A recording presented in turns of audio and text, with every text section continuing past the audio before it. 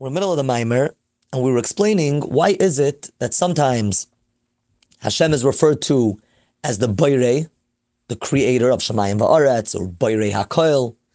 And sometimes you find that Hashem is called the Kone Shamayim Va'aretz, the one who acquires, like a buyer of Shamayim Va'aretz, or Kone HaKoil.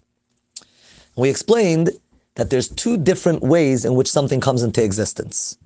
One is where you do not see the connection between the existing thing and its source. It seems like it doesn't even have a source. It came from nowhere. That's yesh me'ayin, creation, which means something from nothing, which again just means that you don't see that it comes from anywhere. You cannot find its source. And then you have sometimes where you can see something source, like when something develops. So it always existed, and it just develops into something new. But it always existed in a hidden way, which is like a buyer where the object didn't come into being when he bought it. It's just that now it became accessible. It always existed, now it's accessible. Like, once again, like something that develops where every part that develops always existed. It's just a matter of it developing and then being available. Gilui hadבור מהעלם המחשבה וכו'. The example that the Alter Rebbe gives over here is like when someone is thinking and then he speaks. So until he speaks, the listener can't know what's going on in the person's mind. So it's new to the listener, but is it really new? No, it's just a revelation of what was going on in the person's mind. It always existed. And when you talk about such things, which always existed, and you could find the link between what it is and what it was, להמשיכן מהעלם לגלוי. There are certain parts of hishtalshalos where everything is linked and everything can have a specific source. שכבר נבראו מהעלם שייך קנין כשנמשך מהעלם לגילוי. So there are two stages. One is where Hashem creates something from nothing, which means you cannot find the connection between what exists and what comes before it. That's creation. But from then and on, it's just a matter of formation, of revealing what existed potentially before. Now we're going to explain the pasuk kisikne eved ivri. Dehine k'siv be'ever hanehar yashvu aviseichem.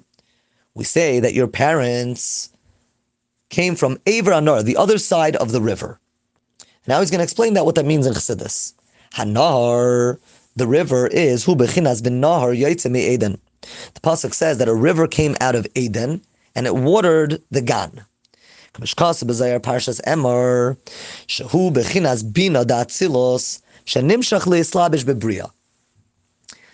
The Zayar explains that the Nahar is the level of Bina, understanding. So there's the level of Chachma, there's the level of Bina, and then there's the Midais, and then there's Malchus. So in general, the way it's split is Chachma is the prevailing sphera, the dominant sphera in Eilam HaAtzilos.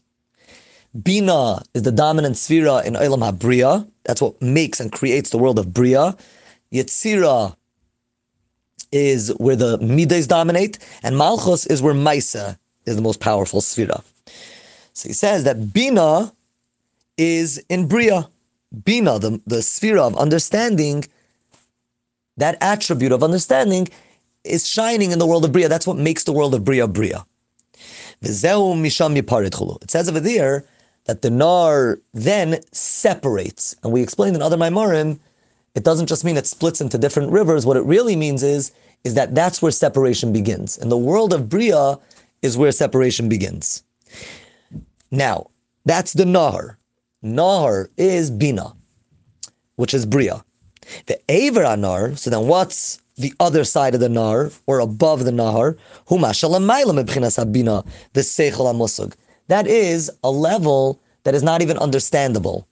It's a level that's above the rules of logic. Sham yashvu v'hushashu avis. That's where the avis come from. In other words, we all originate. Yashvu avisechem. Where do we originate? We originate in a level higher than Nar, higher than the rules of logic. Rak mashiyardu anashamas acher kach. Only the neshamas that came down afterward. In other words, we originate in Ever Hanehar. Then we come down at shenikra zera behema. A yid can be called zera behema, the seed of an animal. Only the spark that comes down from that original source, we can say about it that it's zera behema, that it's the seed of an animal. We'll continue Mitzvah Hashem tomorrow.